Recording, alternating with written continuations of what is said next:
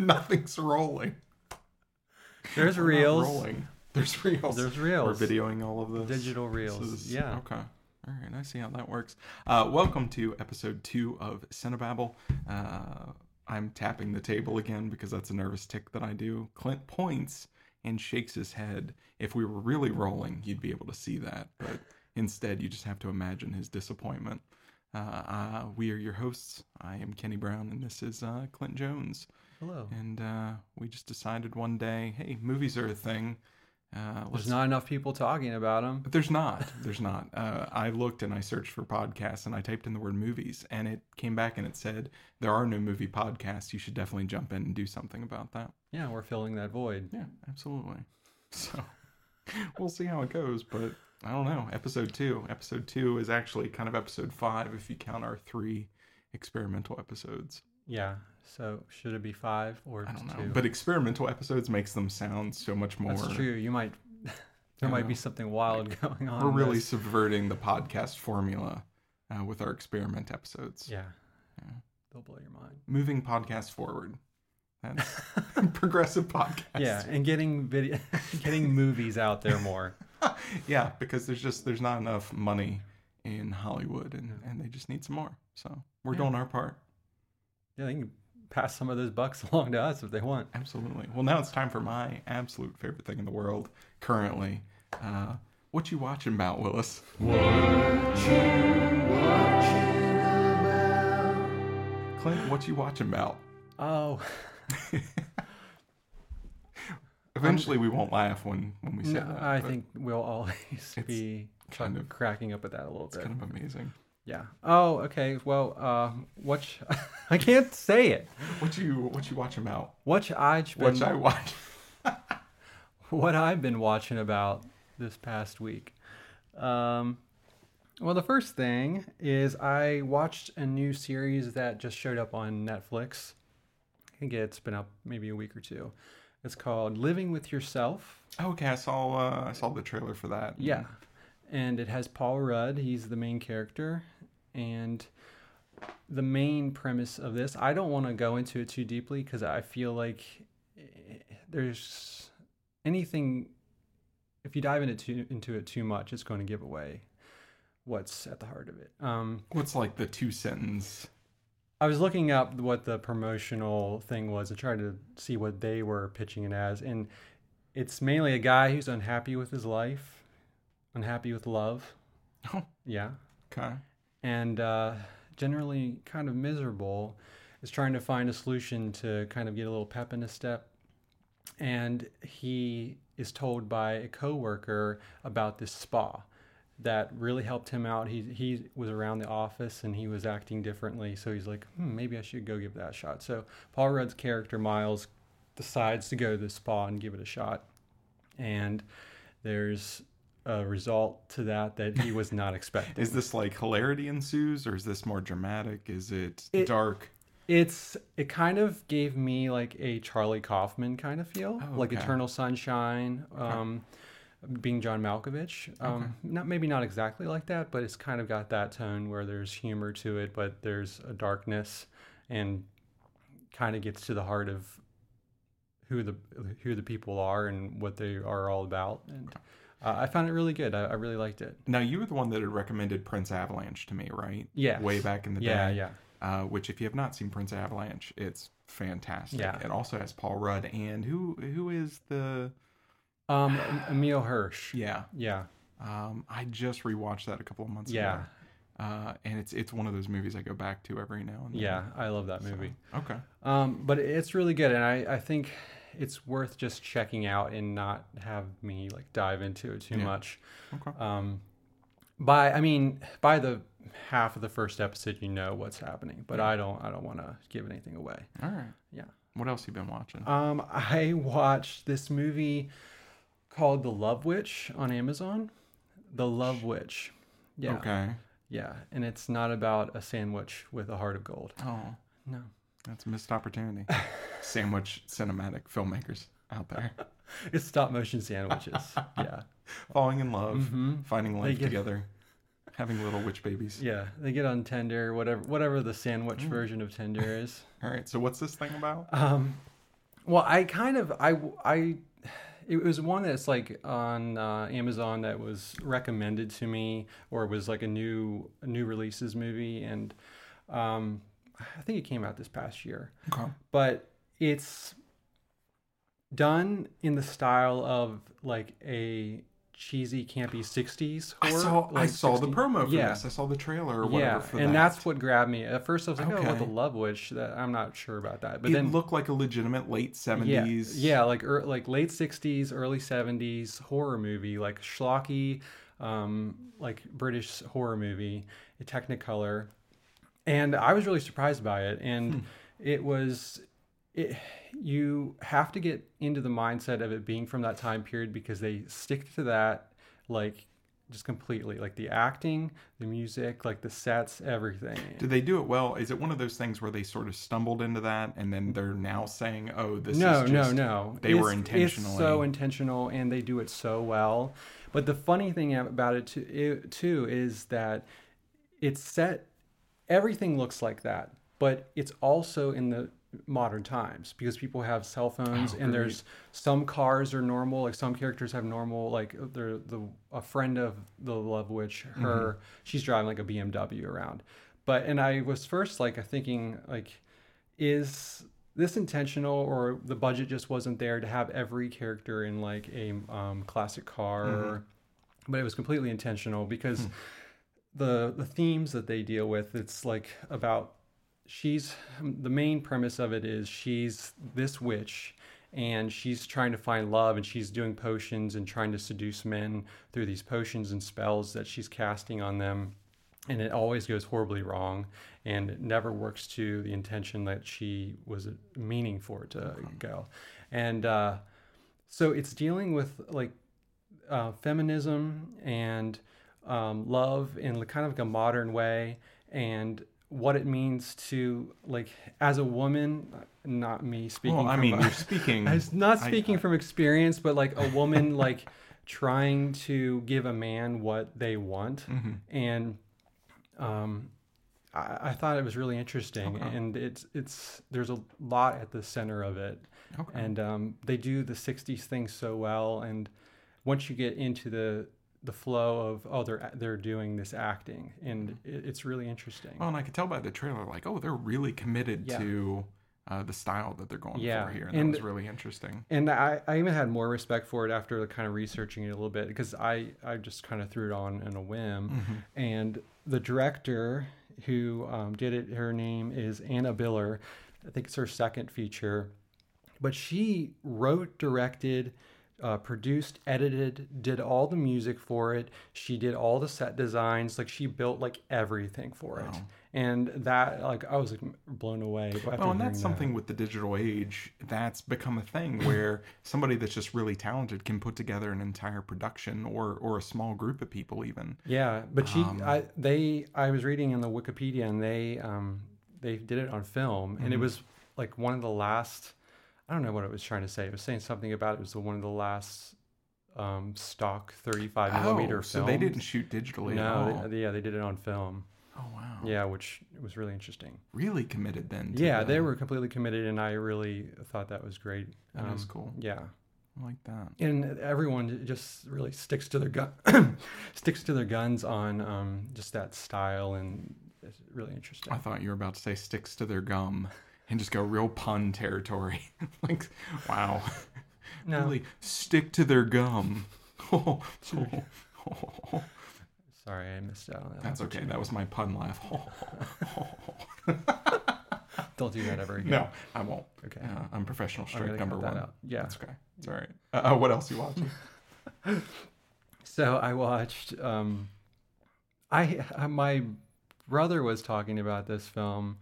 And now, just for some backstory, your brother has very different movie tastes from you, yes? Is that a fair statement? Well, they overlap, and then there's some things where he enjoys certain films a little bit more than I do. So I checked out this film. I'm not sure if you've ever seen it, but The People Under the Stairs. Like classic People Under the Stairs? This isn't some weird they remade it? It's the Wes Craven one from the 90s. I just watched this recently. What'd you think? It was not what I was expecting at all. Okay. Had you seen it before? Yes, Okay. I had watched it when I was young, and I remember getting very creeped out by it. Yeah. And then I came back to it. Yeah. This was your first time? Yeah. What was your impression? It was fun, but I think if I had seen it earlier in my life, I might have been into it a little bit more. I was just thrown off by I thought the premise of it was it was kind of a typical haunted house thing, and then they find out there was people buried under the stairs. Yeah, right there in the title. Yeah, and I think I was just going from the title, and I didn't know anything about it actually. Yeah, but I thought it was pretty fun. Now, did it feel dated, or was it timely in any way? There's some music in it that's pretty dated. I think there's some hip hop. The whole movie ends in a hip hop breakdown, and I thought that was. Well, Wes Craven and Spike Lee at the time, they were just... Yeah. I don't even know where I want to go with that. I just love the idea of Wes Craven. God rest his soul. Yeah. Just kind of you know what this movie needs more of? More hip-hop. More hip-hop. Yeah. With creatures living under the stairs, Absolutely. I think of hip-hop. All right. So was it worth your time? Yeah, it was fun. I don't regret watching it. I wouldn't stick that in my top tier of horror movies, but it was interesting to see it unfold and oh, that's what this movie is. But the one thing I just kept going back to and thinking of was the casting in it with it has the two characters from Twin Peaks who are husband and wife. Yep. Wendy Robbie, who plays Nadine, and Nadine, and Everett McGill, who plays Big Ed. And I was just what was the idea? They saw all of them on Twin Peaks and were oh, they'll work. Let's stick them in there. They're free. They're in town. Let's put them in. Yep. Yeah, I thought that was... All right. I just kept getting caught up on that. Yeah. You watching anything else, or are those your... No, I mean, I've seen... Yeah, those going? are... Yeah, the Living With Yourself kind of took up a lot of time as a whole series. But yeah, I really... Yeah, all of them were fun to watch. Well, what have you been watching? What have you been watching? What have you been watching? Clint, what you watching about? There you go. What? We made a segment, Clint. The title's right there. We can't oversay it, but what you watching about? What you watching about, Ken? I avoid saying it because I just keep getting tongue-tied. But that makes it better. It really does. What you watching about, Ken? I just started the 4th season of The Good Place, which is its last season, sadly. But The Good Place is always a delight. It just has me in smiles the whole time. And this season, they pick up basically where Ted Danson is handing off the reign of things to Kristen Bell's character. And once again, they find a way to do something different with essentially the same premise every season. Because every season, they're just stuck in this place, and they just... I don't know how they mine that for creative gold, but they do, and it's genius. Yeah, I love it so much, especially Jason. The character of Jason is just... Once upon a time, when Will Ferrell would make me laugh on Saturday Night Live just by looking at his face and his expressions, that is the character of Jason. Every time he walks on screen, I'm like, please say something dim-witted. Make me so happy right now. Yeah. It's been a lot of fun. I don't know exactly where they're going with it, but they seem to have a plan, and I hope, since they know that it's their last season, they have a really good way to wrap it up that kind of ends it on a big note. I think that'll be a lot of fun just to see what they come up with. Yeah, especially since, it's ending after 4 seasons. Yeah. You would think that they maybe had a game plan from the beginning that this is the end point. So, philosophical comedy of errors, if that's a thing. Yeah. The Good Place is it. So I've been watching that. Also, because the Watchmen series hit HBO, in addition to watching that first episode, which we're going to talk about in a separate podcast, I went back and watched the Zack Snyder opus. Yeah. Or it's just Magnum Watchmen, whatever. Have you seen that recently? No, I haven't. I probably haven't watched it since it came out. What did you think of it when you first watched it? First came out, I really liked it. Oh. But I don't know how I would feel now. I really, really enjoyed it. This time around? Or back no, then? the first time. I remember gushing about it. I even wrote a review on Blu-ray about how much just how great it was and all of this. And I went back. It's still good. Yeah. But what I somehow missed before was the irony of here is this story about these very blue-collar heroes in this world that's just very gritty and naturalistic. And Zack Snyder's style is not right. gritty and naturalistic. Yeah. And I had never noticed the juxtaposition of those two things. Yeah. And especially after watching the new HBO series, not to go into that, but it had a much more down-to-earth feel to it. Right. And going back and watching the Zack Snyder film just made it more apparent how stylized and glossy it was. Despite how dark it is, it's a very glossy dark. Yeah. And it still holds up. It's still good. I still really enjoyed it. But it definitely, the critics of it who've called it pretentious or self-involved or things like that, I can see that a little more than I think I did once upon a time. Uh-huh. Yeah, it's been so long I can't remember much. I thought at the time it was a pretty faithful adaptation, minus what happens in the end. Yeah. But I thought the choices they made for even that was kind of interesting, and to see it go that way. But I don't know how I feel about it if I watch it again. I think I'm just going to appreciate the HBO series. It seems to be approaching its characters from a much more down-to-earth dramatic direction instead of melodrama. And the Zack Snyder version, you could really feel, and it's there in the pages of the graphic novel too. There's a healthy dose of tragedy and melodrama there. Yeah, like Greek melodrama. And that's there in that movie, and I don't know that that's going to be there. Maybe that'll be in the series, but yeah, it was worth watching. I'm consuming all things Watchmen this week. Gone back to the graphic novel. I went back and watched the movie. I watched the animated Tales from Under the Hood, and or not Tales from Under the Hood. Whatever the piratey one was that they animated, and then they did the Tales Under the Hood, from Under the Hood documentary or mockumentary that they did. So I've just been kind of soaking it all up. Yeah. I don't know, too much Watchmen on the brain. Then finally, the last thing I've been watching this week is The Shining came out on 4K. Oh, yeah. And so 4K is already kind of I'm a video nerd and I can see the upgrade and the difference and things like that. But there's something about when they release a movie that was not shot digitally and it's been remastered in 4K. I had the same feeling 2001 came out on 4K. There's been a couple of things where from Kubrick or from that era, Alien came out and it just looks phenomenal. And Shining looked incredible. To the point that I was getting distracted by things like rug patterns and wall textures. And it was completely, eventually I sunk in and just got into the complete horror of it. But for the first solid hour, it's a gorgeous print. Yeah. Which may make you glaze over, but I just slightly. Yeah. I didn't go to The Shining like, ooh, it's 4K. Yeah. I just got wrapped up in that. But then eventually the filmmaking took over, and it's such a phenomenal movie. It's still. Oh, yeah. It's one of my top 5 movies. Yeah.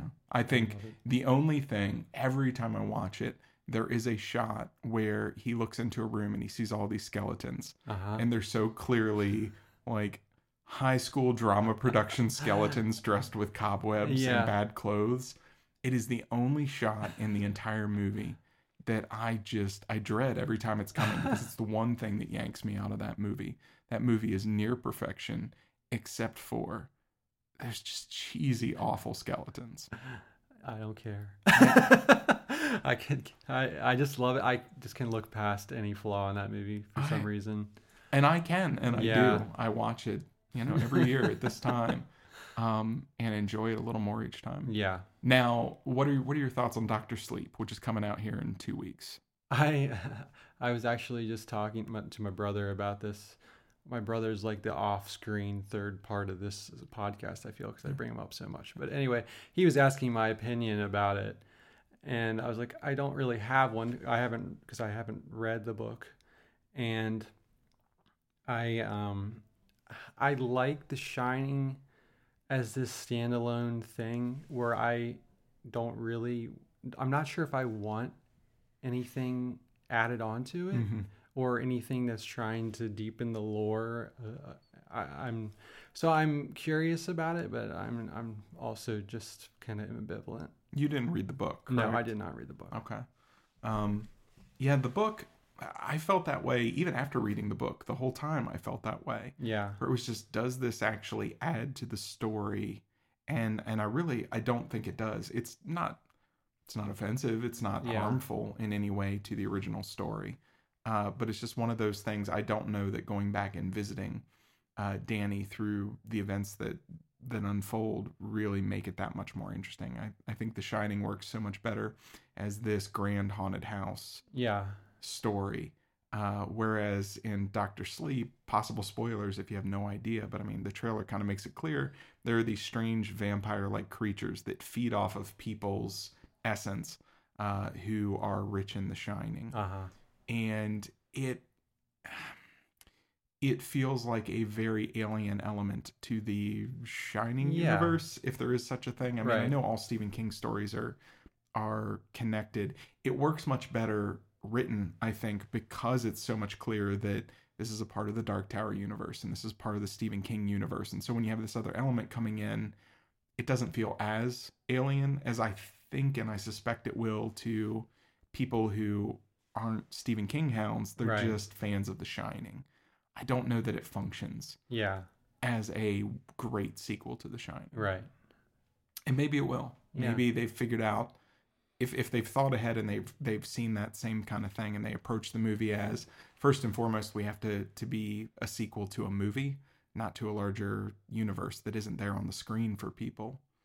Maybe they'll pull that off. But yeah, I was kind of fine with the idea until seeing the trailer, and it has so many direct ties to the original Shining. When I was fine with, okay, it's the character of Danny later in his life, and he's dealing with these beings that feed off of your essence.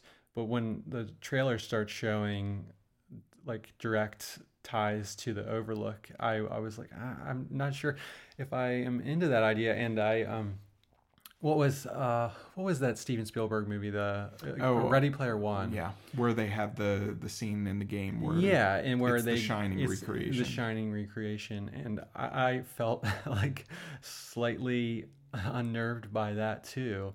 It's just I have this weird feeling that it's this holy thing that shouldn't be touched. Yeah, and I know that's kind of unreasonable to think of it that way, but it's just how. It was already strange in Ready Player One because you're in the middle of this, essentially a kid's movie, an adventure, and The Shining. Yeah. That's the classic Warner Brothers movie that you pick for. It's a pretty big sequence, too. Yeah, it's a very large. And I remember being impressed with kind of how they worked around the original footage and some of the recreation. Yeah. It was a very technical experience for me. I hated the idea, so I was just watching it from wow, they did that and how they put that there, and that was interesting. I hope that I'm not so disconnected from Dr. Sleep that that's what I'm sitting there doing. Oh, look, they really recreated the hotel there. I think that's the worst result, because then that really means that I'm just disengaged entirely. Yeah. Huh. And I don't know if that's that's kind of unavoidable when you do things like that. I feel. Maybe. Well, and it's one of those things, The Shining is such a self-contained story. Even in the book world, nobody was begging for a sequel. Right. He had been talking about it for a long time, that he had this idea for, picking up a story as to what happens with Danny later in his life. But even with him teasing that, as far as I can tell, there wasn't this huge contingent of fans that were like, yes, please give us that story. I have to know. Yeah. I don't know. I'm curious. Yeah. I'll go see it. And I'll probably be dragged there with you, so you will, and we'll be disappointed together. Yeah, I always go into these things much more optimistic. You go in much more pessimistic, so it always feels like after the movie you're like, "I told you," and I'm like, "Oh no, I'm so heartbroken. I'm so disappointed. What happened?" I don't know. I don't prepare myself well enough for these things. I'm not even at that point of being pessimistic about it. I just don't care. I can see it all over your face. It's total ambivalence. I just it's okay, that's happening. Okay. Anything else you're watching this week, or should we get some movie reviews? I think there's probably been some things, but those were the main things that I felt like bringing up. All right, let's get some movie reviews. Okay. Okay. First up, last week we had talked about Netflix's. Yeah, that's how important it was. I forgot it that quickly. In the Tall Grass. In the Tall Grass. Now, beneath the In the Tall Grass is this other movie, In the Shadow of the Moon, which sounds like they're a part of some series. They're not at all. Yeah, they're not related in any way. It's not the documentary about the trip to the moon. No. No, it is not. And they try to make that clear because the little title card for In the Shadow of the Moon has the back of somebody's neck with 3 puncture wounds in it. So unless you think that early astronauts had to get some series of injections in their spine, you probably are going to be able to separate the two. The premise of this movie is essentially there's a police detective. Before he's a detective, excuse me. He's just like a regular cop. Beat cop. And a serial killer is on the loose. A mysterious serial killer in a hoodie, blue hoodie. And she's running around and stabbing people in the back of the neck with something. At some point later, after being stabbed by this device, their brains essentially liquefy and they die. And this cop is trying to figure out over the series of decades who this person is, and he's trying to track them and all sort of things. There's no way to talk about this really without getting into spoilers, so this is a time to leave if you must keep things I've been really looking forward to In the Shadow of the Moon. You're a real shadow head.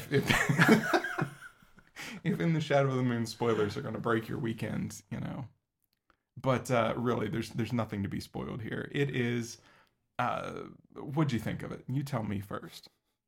I put this on randomly. I saw it pop up on Netflix, and I was like, I'll give that a shot. And I didn't regret giving that a shot. I thought it was a fine watch. I didn't have a problem with it, but it just didn't really blow my mind in any way. Where I thought I'm going to put that on a list. There were things I liked about it, but I could have done without it.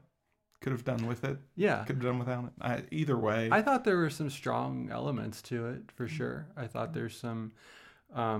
the structure of the film is really clean and interesting, like how it moves through time. Mm-hmm. I thought it was relatively well acted. Like no one jumped out as being... out of place to me. See, now explain that to me, because I'm always trying to figure out how to articulate this idea. And I always have a hard time with it. But there are certain movies where I completely forget that I'm watching actors. Yeah. There are other movies that are just so poorly acted, like it's a mess. Right. In the middle is this area where, like, I recognize that the performances are good for the material that's there. Yeah.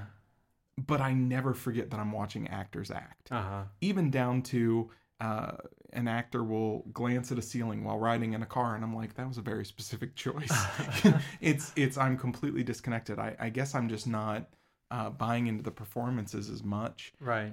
I wish I could put my finger on exactly what I'm trying to say there, but just, man, some movies, I just feel like I'm just watching people play parts. Yeah. And I don't know. This was one of them the whole time. There are very few actors in this, and it's not, against them. A lot of it comes down to costume designs or writing, screenwriting, all of that. Just the way it's shot. There are times where it just feels like actors. The scientist character, right, is probably the most egregious example of that in this, where it's so clear that this is a guy just really doing his best with an underwritten kind of, one-note part. Who's the scientist character? Where is there a scientist? Rao, the guy who invents the time assassination, you call it. Wasn't he in it for like 2 seconds? No, he's in it for 2 seconds. He's in the hallway, but then he comes back. He's the older man who invents the technology. Man, maybe I just completely... Were you watching the documentary? I might have. Early moon landings? Yeah, he becomes a major part. He's the one, he kidnaps... Buzz Aldrin was in it, right?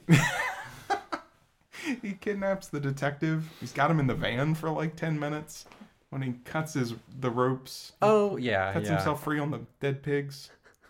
You know, the evil scientist character who's not evil, but maybe evil, but I guess not because he's killing awful racists in the past. How am I forgetting this character? I I just think- remember her. So let's talk about that. Okay. Because we've talked about this a little bit off mic, but I'm trying to figure this out too. Once upon a time, when we were kids, you could go into the video store, and there were two very distinct types of movies. There were the theatrical releases that have finally come to video, Yeah. and that's your big movies, your important movies. And then there is this whole class of movie, the direct-to-video release. And the direct-to-video release was always, every once in a while, you would find a real diamond in the rough kind of flick that was done low budget, but it was really good. And it didn't hit theaters. It just came out on video, but wow, what a find. 99% of movies, though, that were direct-to-video were just sludge. They were just different levels of sludge. Some was fun sludge, some was expensive-looking sludge, but it was just... And then there were awful. Steven Seagal movies.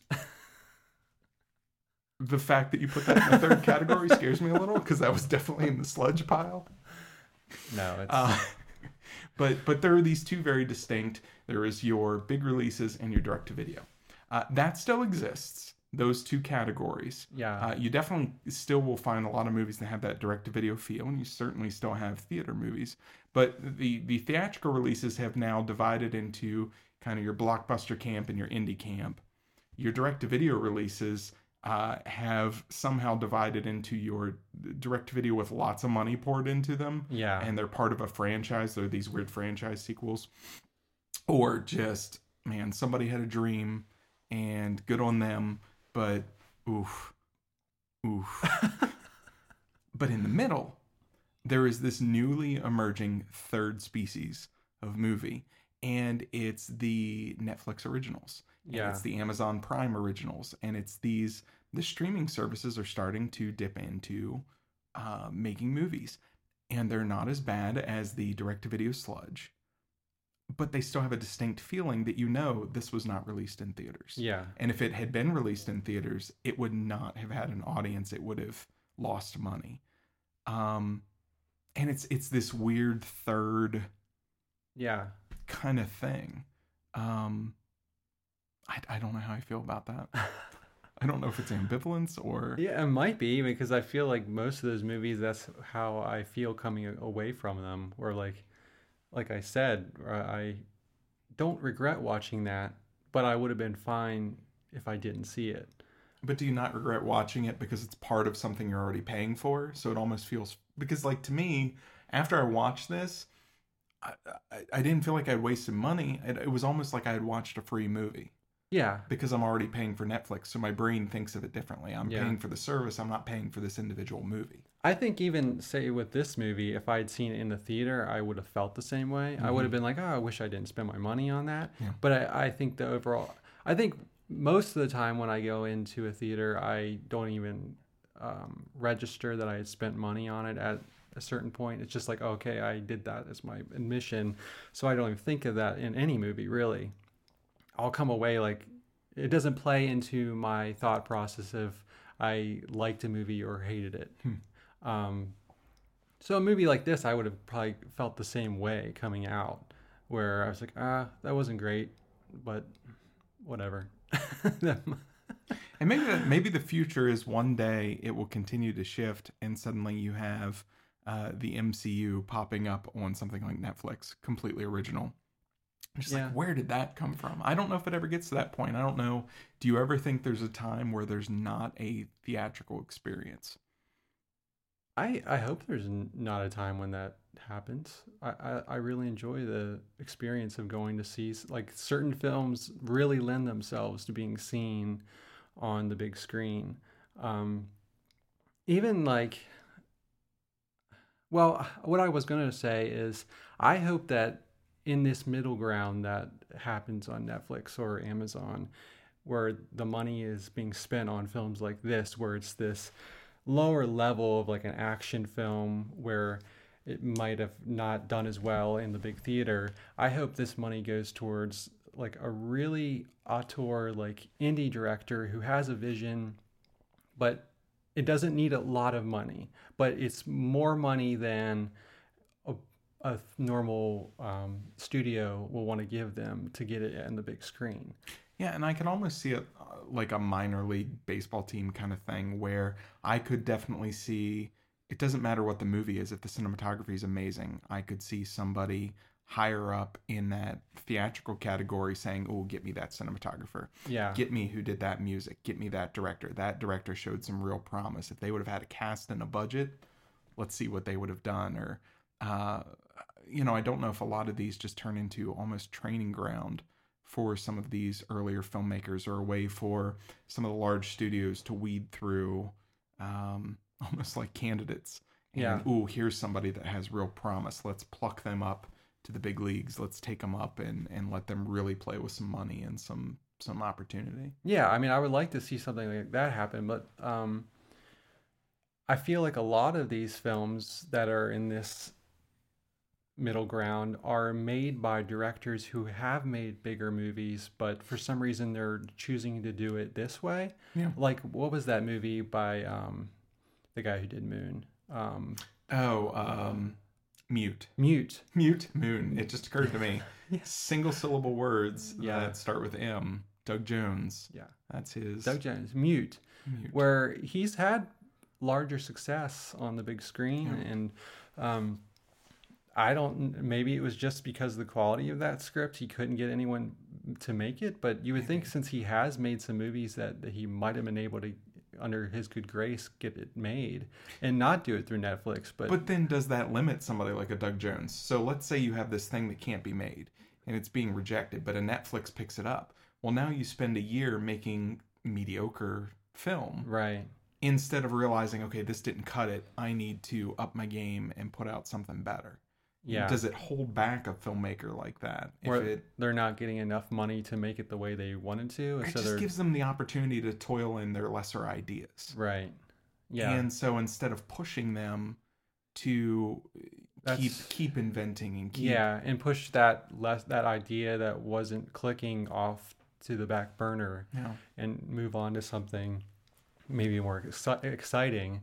Yeah, like, that's true. Because, I mean, like I said, it would be, instead of them filling that space with some idea that's half cooked, let's give it to an independent, because there's so many times where those independent directors are proving themselves through a passion project, and then they go on to make, or get picked up to make a larger film, say like what's his name, did Guardians of the Galaxy, and James Gunn, and because his films were smaller up until that point. And well, Marvel's done that a lot. Yeah. They've plucked out what's his name that did Mark Webb, that did Cop Car, and somehow they saw in Cop Car, oh, let's give this guy Spider-Man. Right. And that's very interesting to me. They did the same thing with Coogler and Black Panther, and regardless of how the superhero movie turns out, it's still something where it's like, ooh, let's take this person and let's see what they can do in a larger sandbox. Right. I don't know. It's interesting to me. Yeah. Well, so In the Shadow of the Moon. In the Shadow of the Moon, is if you I wish I could remember the scientist character. I can't believe. Yeah, you didn't really watch this movie. Your opinion no longer counts. I can't believe you don't remember the scientist character. I mean, I really liked that poster with the 3-prong thing. Yeah. I remember that. He made that. Yeah. I remember there being a scientist, but I remember him being integral to the plot, really. I remember them like showing him at the end, like that. Yeah, there's a couple times throughout. He's the one that invents the little plunger thing. He invents time travel. He invents. Is he an actor? An actor of Indian descent. Oh, I remember now. Oh, that. So race. As soon as I throw a race out there, now I see how. Well, yeah, because everyone else is just a white guy. Well, not Boheme Woodbine. Well, the main character and his Boheme brother-in-law Woodbine always sounds like something that you buy at like the Tractor Supply store. I just need to go pick up some. Who's Boheme being offensive Woodbine. now?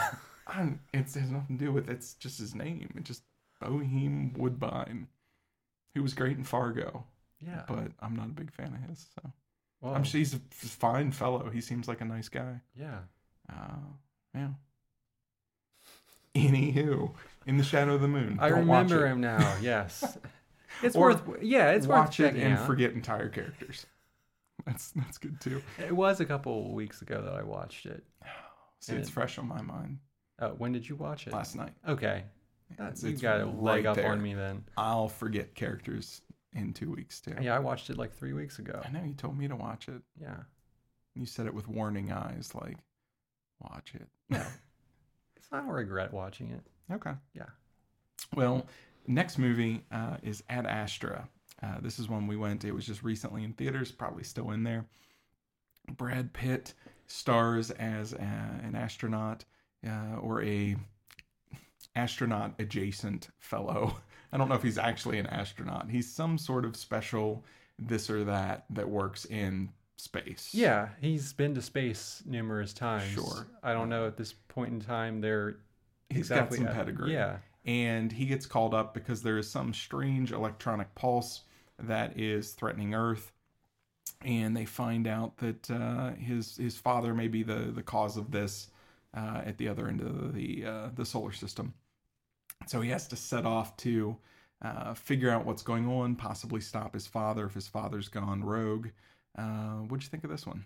I really enjoyed this film. Actually, it was more in hindsight that I appreciated it too. Kind of a opposite feeling I had for Joker, where it kind of blackened.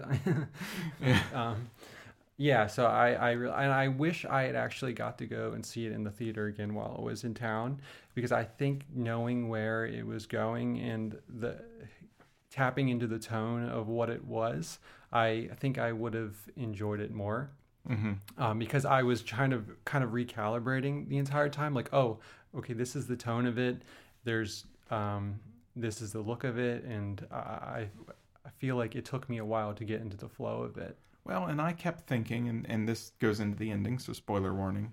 I kept thinking it was going towards this big revelation, this big idea, in the vein of everything from Interstellar clear back to 2001, where we're really building to something bizarre. And it's the exact opposite. Yeah. It was, when I came out of the theater, my first thought was, that is the counter to 2001, where 2001 was this very ordinary expedition based on a mystery that really goes wackadoo. This is one where it starts with the promise of, man, your dad went looking for alien life. Something weird is happening out there.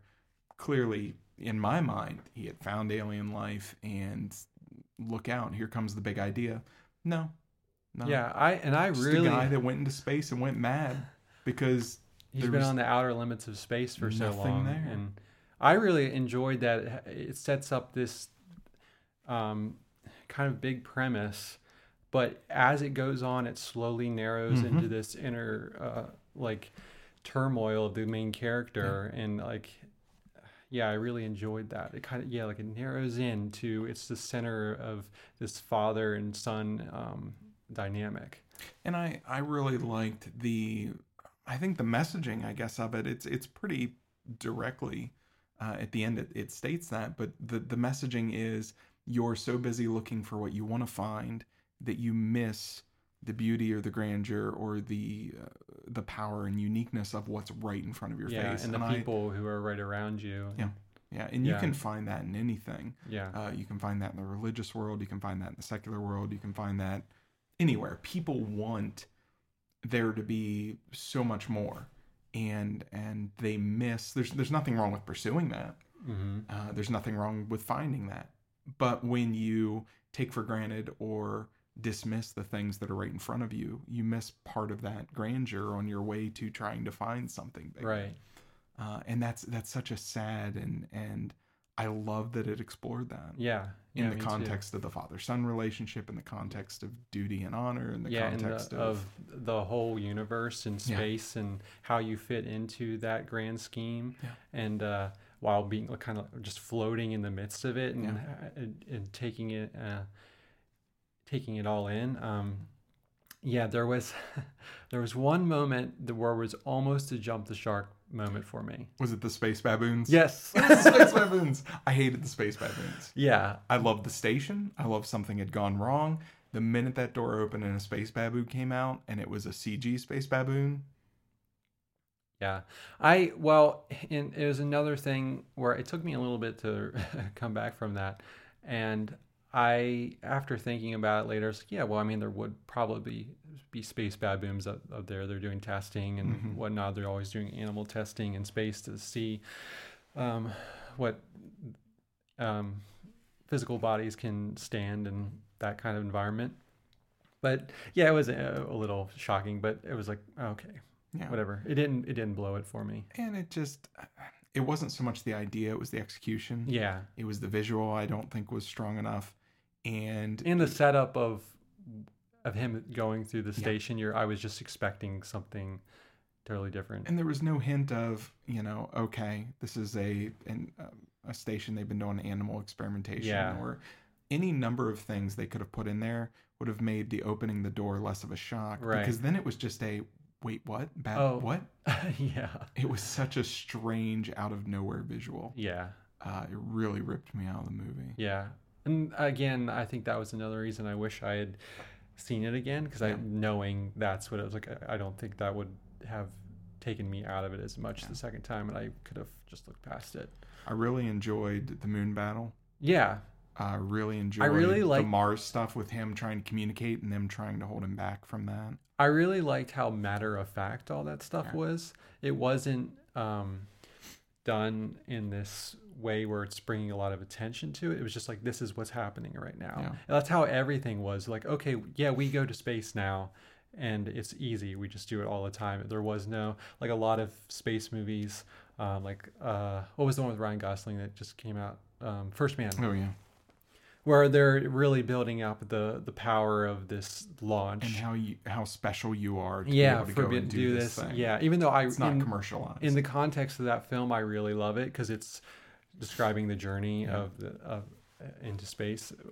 But in this, I just loved how matter of fact that, like, yeah, we do this. We're not going to bring attention to the power of going into space. It just happens. No, I really enjoyed it. Yeah. I look forward to watching it again just because knowing where it goes, I think I would have more time and patience along the way with what it's doing at each step. Yeah. And I really enjoyed Brad Pitt's performance where it was all this kind of voiced over narrative. Yeah. And that was another thing that took me, because there's basically almost no dialogue outside of that. Yeah. And it'd be fun to watch it again and actually take in what he's saying, because I feel like I would get more out of it. I thought it was well done top to bottom. I could definitely see why somebody out there would just absolutely hate and loathe this movie. But it was right up my alley. I enjoyed it a lot. I suspect it is not a movie for Neil deGrasse Tyson. I think he would sit there horribly offended at the science on display when Brad Pitt has to use a piece of satellite to launch himself through tightly, densely packed ring matter so much in space. I love that, but the whole time I'm like, that is not how this would work at all. But I loved it.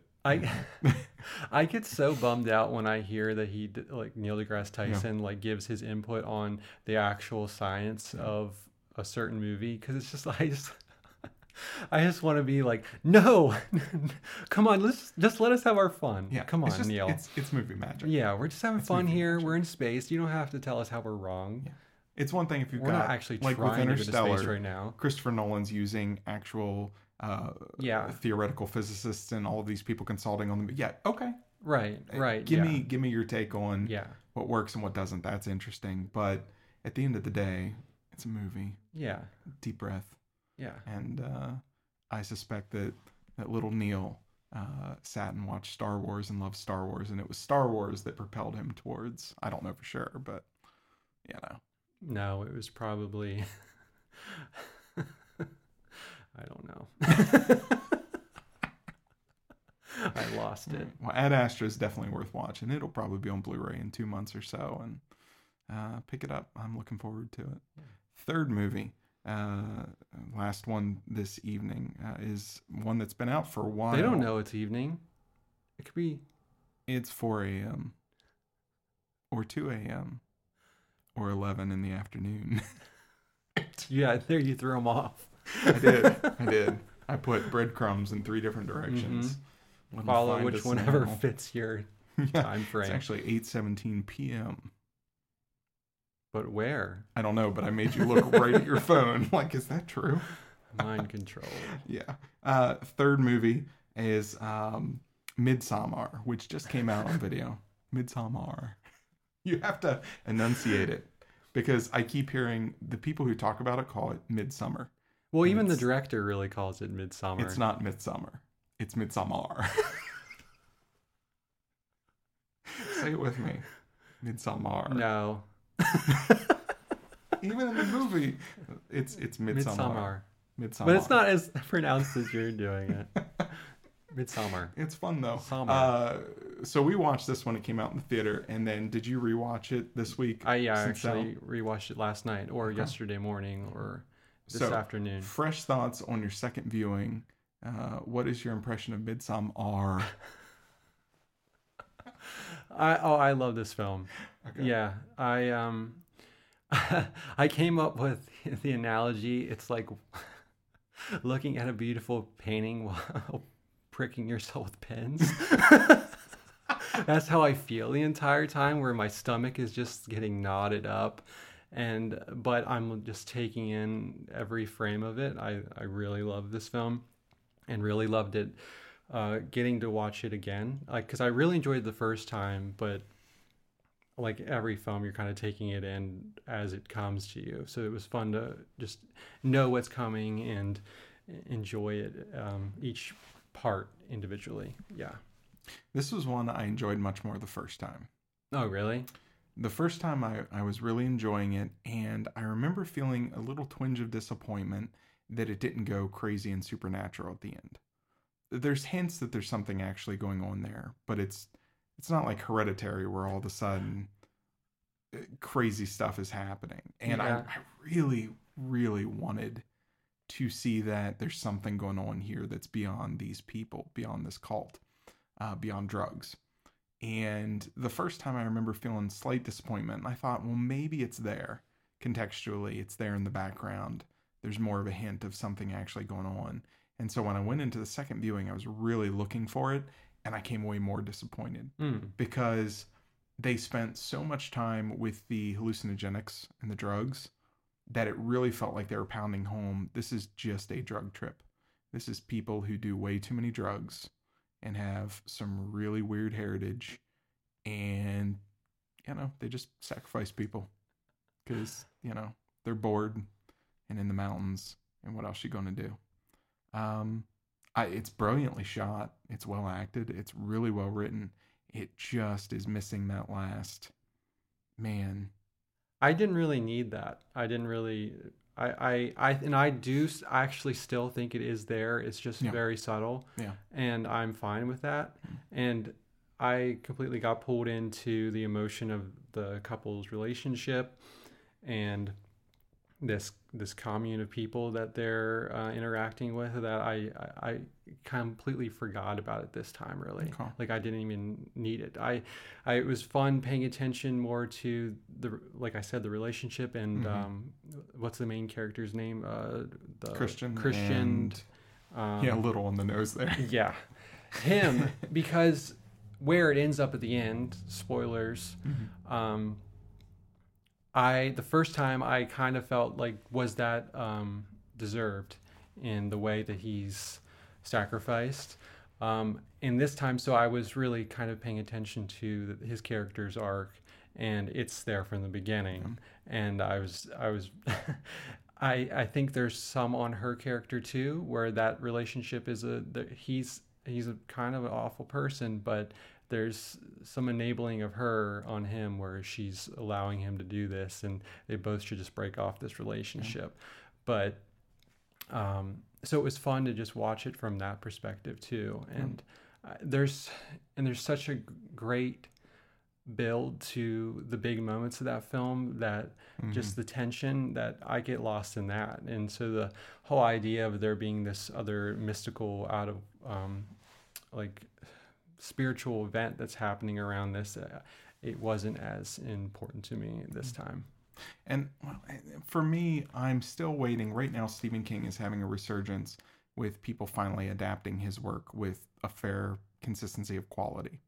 And I'm really I've always been waiting, and I keep waiting for that moment where Lovecraft and that whole mythology really hits movies well. And that's tucked in there. That desire for, give me something weird and rip a hole in supernatural space and let's see what pours through. Yeah. And I don't know. I think that biased me against it this viewing. I don't know why. Yeah, I think there was enough weird in that community and their rituals that was enough for me. Yeah. That I like I said, I still think that they are tapping into something, and not all of it is the drug-induced thing. Yeah, but I just think it didn't have to. The sky didn't have to break open for me to be satisfied. Well, and I'd like to revisit it once the extended cut comes out. Yeah. I really want to watch that again and then see what your thoughts are on that. Yeah. Now, did you like this or Hereditary better?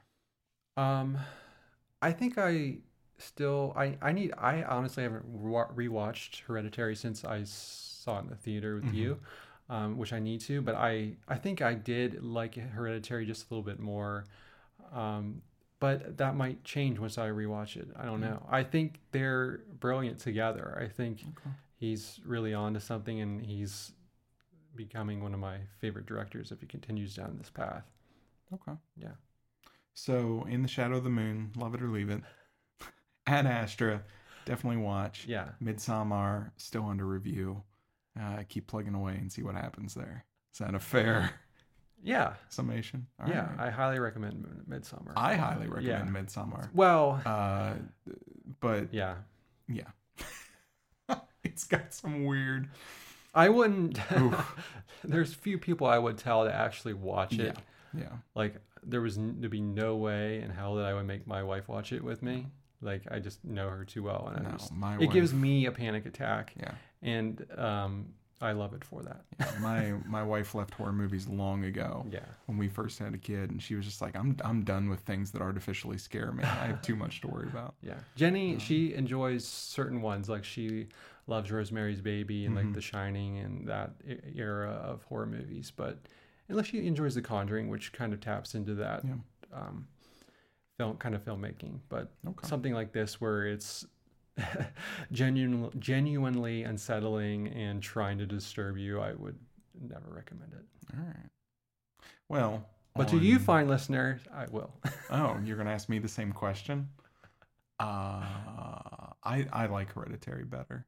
Oh, way to set me up and look like a jerk. No. See, we are taking two different opinions. It's that's where the real gold is. Yeah, which do you like more? I like Hereditary better. Now, I've watched Hereditary 3 times, so I've had a little more time with it, and it's also not an experience. It's an experience traditionally that builds. Yeah. And I'm always more of a sucker for movies that build to something than movies that level out. Midsommar. I think it builds to something for sure. It builds, but like on the grand scale of things, at the end of the day, it's really just a bunch of college kids went into the mountains and didn't come back. That last scene, I think, is special.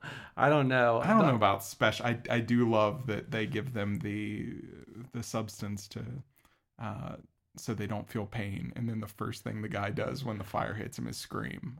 There's some special there. No, it's special. It's special. I really, this time around, really enjoyed the music. I thought the music was great. Hereditary made me want to get up and get out of the theater. It so unsettled me. It really unnerved me. Yeah. Midsommar, it was disturbing, but it didn't make my skin crawl. Yeah.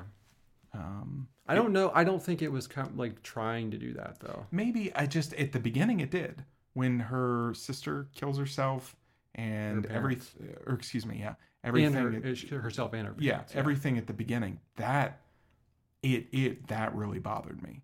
Everything about that bothered me. And so by the time you get to the end, it had lost that. Although on my second viewing of Midsommar, the one character is played by the same actor that plays Chidi in The Good Place. And so my brain at one point went into this is just Ted Danson messing with Chidi on The Good Place, and ha ha ha ha. It was fun. But no, it's a very well done movie. I don't know how I feel yet. Yeah. I'm not done with it. I know that. I am by no means done with it. Yeah. I want to come back to it. But on that note, let's talk about some Halloween movies. You feel like talking about some seasonal I'm going to add cinema? some lightning striking, like thunder right here. We should have called the podcast Seasonal Cinema. So we only do like four podcasts a year. Yeah, exactly.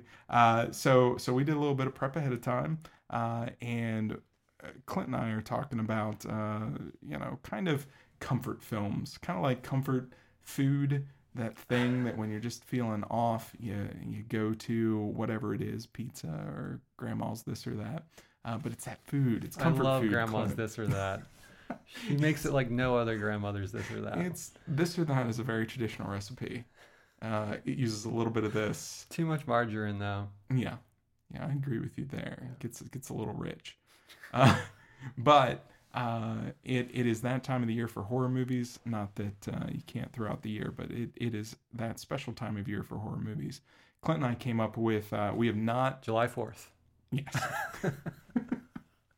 we've not compared notes on this until now. We've come up with kind of our 5 comfort horror movies, but we agreed. We had some rules going into this, right? Yeah, we had some and rules. We knew that our list would be way too similar if we just used any movie. So we came up with kind of a list of holy grail horror movies, and these are not allowed to go on our list in any way. As much as I wanted some of them. I know. Yeah.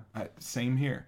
Our holy grail horror movie list was The Thing, yeah, Alien, The Shining, Exorcist, and Rosemary's Baby. Yeah. Those are off the table. We admit that they are great and that they would fill up the 5 right there. They would fill up my 5 right there. Yeah, just maybe 1 or 2 would be different between us, but The Thing, Alien, The Shining, Exorcist, and Rosemary's Baby. Good stuff. So are your top 5 beyond the Holy Grail list? Are they in any particular order? No, and I think I actually have 6. Clint, I didn't. I'll cut 6. one as I go. No, I'll add one. No. Maybe I had already 6 breaking too. the rules. I was going to break the rules at the end of the segment man, and surprise you. But I was being honest. Way to go. Strike 3. No. 2. Yeah. All right. What I think the best way to do this, let's just trade off. Okay. You give me one, I'll give you one. We'll go through our lists, talk about them a little bit, and see where we get to. So, your top 6. What do you got at the top of your list? Well, I'll do my top 5 and we'll do an honorable mention. Does that work? Sure. So we're sticking to the rules. All right, top 5. Give me your first one. Okay, so this could change tomorrow, but this is what it came up with today. My first one is Dead Alive. Oh. Peter Jackson. Yeah. Early Peter Jackson. Yeah. Where the blood is just bright red and it just gets crazier and crazier and grosser. Yeah. This is one of the few movies that have made me legitimately nauseous. Yeah, I really enjoy it. It's the pus soup scene every time. Yeah. I just... Oof. It bursts. Yeah. Oof. Yeah, Okay. I like this one a lot. All right. My first one on my list is Cabin in the Woods. Oh. Which I just I don't know that it's the greatest. I don't even know if it's a horror movie, but it plays in the horror genre, and I love how it plays with everything. Yeah. It's fun. I somehow can watch it over and over and revisit it, and I never seem to get tired of it. It can just go on in the background, and again, not exactly a horror movie. It's just it's the horror movie tropes. Plays in the horror movie tropes, Yeah. and I love its subversion, and I love some of its ideas. Yeah. So that's again comfort horror. Yeah. Not exactly, terror. Yeah, these horror. aren't for serious scares. No. Well, Yeah. some of them are. Well, I got one. mine on aren't here really. I got one. Yeah. But go ahead. What's Okay. your next one? My next one is Shaun of the Dead. Oh, Shaun of the Dead. I Yeah. totally forgot about that movie. Yeah, that's one I can put on in the background. Alright. Doesn't even have to be around Halloween. And it night. gets surprisingly serious. Yeah. All of a sudden. Yeah, the turn in the bar at the end is always kind of Rough. yanks at my heartstrings a little bit. But yeah, it's great. Simon Pegg. All right. Yeah. On that same or in that same kind of line of thinking, Tucker and Dale versus Evil. Oh yeah. Tucker and Dale versus Evil. I'm pretty sure I could watch once a week, and I'd be okay. Yeah. There's something about a group of college kids thinking that these just lovely men are murderous hillbillies, and the lovely hillbilly men thinking that this is some suicide cult of college kids. It just never gets old. Yeah. Running from bees and impaling on trees and falling into wood chippers, and that's the stuff, Clint. That's the stuff right there. That's the stuff. Just like grandma's this or that, that's the stuff. Yeah. Too much margarine, but yeah. Yeah. All right, number 3. My third is Evil Dead 2. I could have probably picked Evil Dead 1, but 2 I feel like encapsulates that just everything that he's trying to do in those 3 films. 2 feels more complete. Yeah. It feels like a more complete idea. I do appreciate 1 for just how like done on a shoestring budget and just how they pulled that off. But 2, feels more complete, and I really enjoy that film. All right. My third is Silence of the Lambs. Going a little serious now. Oh, yeah. Silence of the Lambs, it fills me with such dread when I watch it. Yeah. And it always surprises me because I know exactly how the movie's going to go. And it's the more, of all the movies on my list, it's probably the most traditional film, the most Hollywood. Yeah. But by the end, when she's walking through the house in the dark and he's watching her with night vision, it just, I want to claw my way out of my seat and get away from that scene. And as far as serial killers go and kind of that serial killer chase, it still stands up as one of the better. Oh, it's great. I just films in rewatched it. Oh, did you? Yeah, I got the Criterion edition that they just put out, and Nice. It's such a great movie. Okay. Yeah. All right. So what is 4th on your list? My 4th is, I just actually rewatched this the other night, kind of had in the background while working on some things, but The Brood. The Brood. Oh, like Cronenberg's. Yeah, Cronenberg's The Brood. I haven't seen that in forever. Oh, rewatch The Brood. It is immensely strange. And the things that it dives into, it's just great body horror. Okay. And it's great. I'll have to check And it a out movie again. that builds towards something for sure. Yeah. If you want that. It's... I just need a night of Cronenberg. Oh, I yeah. need to I could have revisit. filled my list with Cronenberg, and I like most of my, like, I have a giant list here, and I picked out my top 5, and there's like 5 Cronenberg films on here. Okay. Yeah. All right. My 4th was Get Out. It's another recent one. A lot of mine are newer. Get Out. I could talk for an hour about that movie. Yeah. Every time I watch it, I enjoy it a little bit more. I love everything it's doing. I think it works as a horror movie. I think it works as something that has a supernatural element to it that's not outspoken, but it's there. I think it works on so many levels. Satire, cultural commentary. It's a very timely film. Yeah. And just everything, writing, ideas, performances, cinematography, music, just top to bottom. Fantastic flick. Yep. It's great. All right. Yeah. Number 5. Clint. Number 5 is Dawn of the Dead, the original one from the 70s. Yeah. Now, this is a movie that's faded for me. Really? It feels more and more dated every time I go back to it. I Yeah. recognize, its importance, but what is it that keeps you kind of latched onto it? I really love that time period in horror. The more the cheese that more mold that grows on that cheese, I just love it more. I don't know why. It just becomes more fun. Yeah. Dawn of the Dead. Yeah. Now I'm assuming that does not include the remake Dawn of the Dead that was speedy and on cocaine and No, that's the Zack flashier. Snyder version. Is that who did that Yeah, one? I believe so. Huh. There wasn't a lot of slow motion in it. No, I didn't mean that. I wasn't trying to be derogatory. It just, Okay, I somehow had not connected that I'm was pretty sure it's Zack Snyder. Like that was his one like breakout, I think. Huh. Yeah. All right. Yeah, sure. Maybe I'm wrong. No, you're probably not. Okay. I'm wrong. All right. So that's your number 5? Yeah. All right. My number 5, this is the one I had alluded to earlier. Still, I can't watch the whole thing anymore. Annihilation. And I know that's super sci-fi. Yeah. It really, it bothered me the first time I watched it. Yeah. 3 distinct points really bothered me. And every time I've gone back, I have to stop it in the middle, take a break, and then start again. It just, at some very deep level, just does things in my brain that are not comfortable. Yeah. And a lot of it's being out of control of your own body. A lot of it's something growing inside, or a lot of it's just biological horror. But oof. Yeah. And especially up to the encounter with the creature at the end, which is pressing. That. Yeah. It's so claustrophobic. Yeah. Even sitting here thinking about it, I am getting nauseous and chilled and. Oh man, oof. I could live in that space. I love those moments in that film.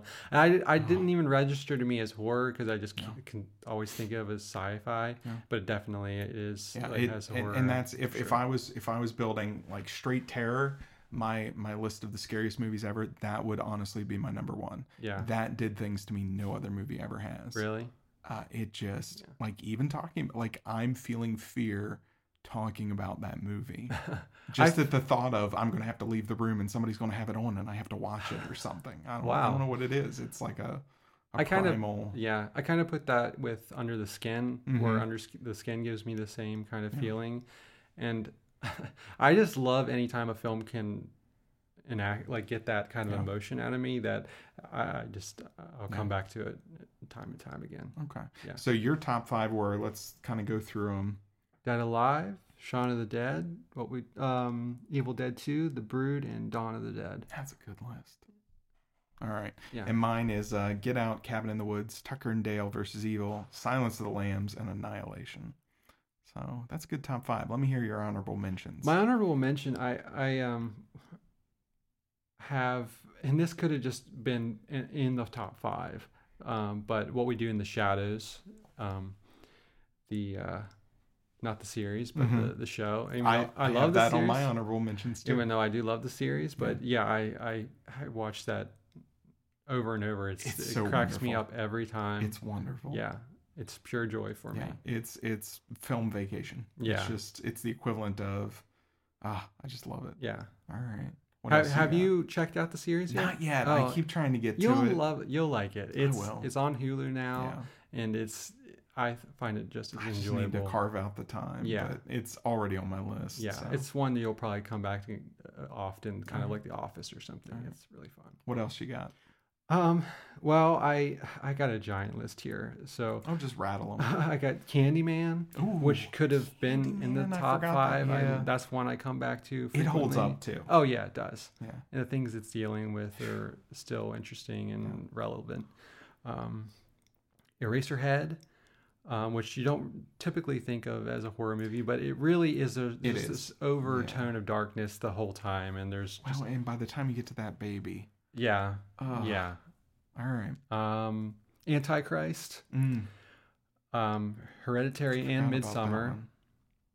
Carnival of Souls. Have you ever seen Carnival? I've never seen Carnival of Souls. I've heard plenty about it, but I had heard things about it, and that was another one where I got the Criterion channel. It was on there, and I decided to throw it on one night, and I was really interested in it. It's just got this weird eeriness to it. There's this really beautiful, creepy organ soundtrack. There's just organ, and it's just over the entire thing, and it just gives this weird feeling to the whole thing. And I thought it was really great. I'll have to watch it. Yeah, it's just beautiful, like black and white from that time period.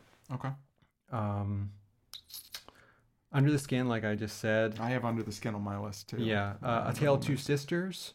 Oh, I forgot. That's Korean horror. Yeah. I forgot about that one. I could have probably had a top 5 of Korean horror. I totally forgot. It Follows. That's a good one. The Devil's Backbone. Oh, man. Mothman Prophecy. The Ring. Even though I have never rewatched The Ring since we saw it in the theater, but it had such an impact on me. I think it holds up. I remember it really creeped us out. Yeah, that is probably what set off my love for horror. Like Really? seeing that, like it was like, oh man, a movie can do this to me. Yeah. Okay, I'm sold. It really made me, that again, going back, that was a really uncomfortable feeling where you just have that sense of dread. Yeah. Mulholland Drive, Videodrome, Yeah. Mother. I love Mother.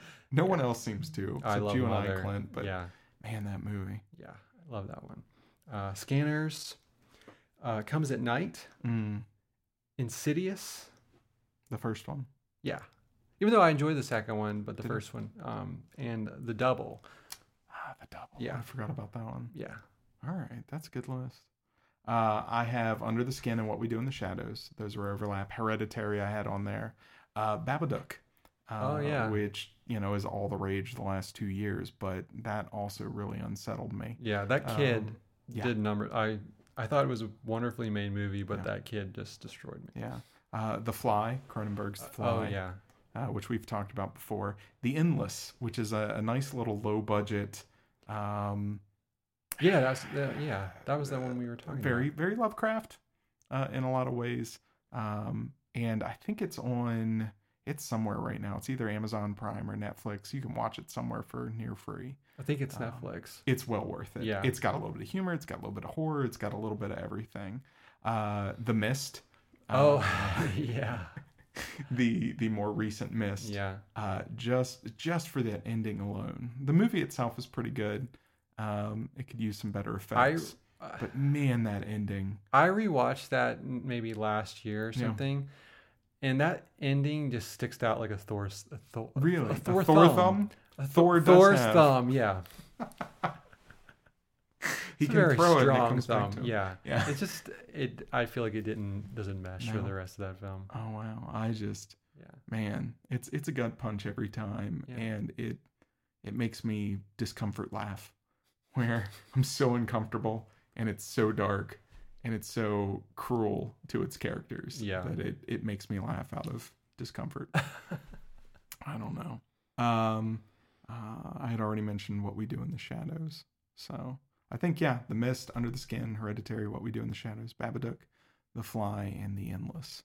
For some reason, I thought The Fly was on our Holy Grail list. Yeah, I did too. But then when I noticed it wasn't up there, I think it was because we had talked about that in one of our earlier episodes. We had talked about The Fly as horror so much that right. I think it just felt like it was there. But I would put The Fly in the Holy Grail list. Yeah. It's so good. Yes, it's great. So good. Yeah. All right. Any other horror movies jump to mind? I could probably make another 30 list, like 30 movies list, but not off the top of my head. All right. So I guess that brings us to the end of everything. You happy with that? Anything else you want to talk about? No, I think we covered everything we planned to cover. All right. Now this week we're also going to give a shot at doing an episodic kind of mini podcast, taking a look at the first episode of Watchmen. That's a series we're going to be watching quite closely. Yeah. Watching Watchmen. And if it what you watching? What you Watchmen about? I think we should call it The Men Who Watch Watchmen. The Men Who Watch Watchmen. But yeah, if the podcast just fails miserably, you won't hear anything else about it. No, so who cares? We're gonna have fun. So I don't care about your opinion. Yeah, don't give me your opinion. Yeah, shut up, Jeff. I hate Jeff. Who's Jeff? Just Jeff and jerk. Sandra. That's who. Yeah, Sandra and Jeff teaming up. Yeah, they can get out. She always says, "Call me Sandra." No, we say Sandra. Sandra. Yeah. Okay, that's what we're gonna call you, Sandra. All right. This has been Cinebabble episode 2. Happy Halloween. Enjoy those horror movies. Ooh, That was so scary.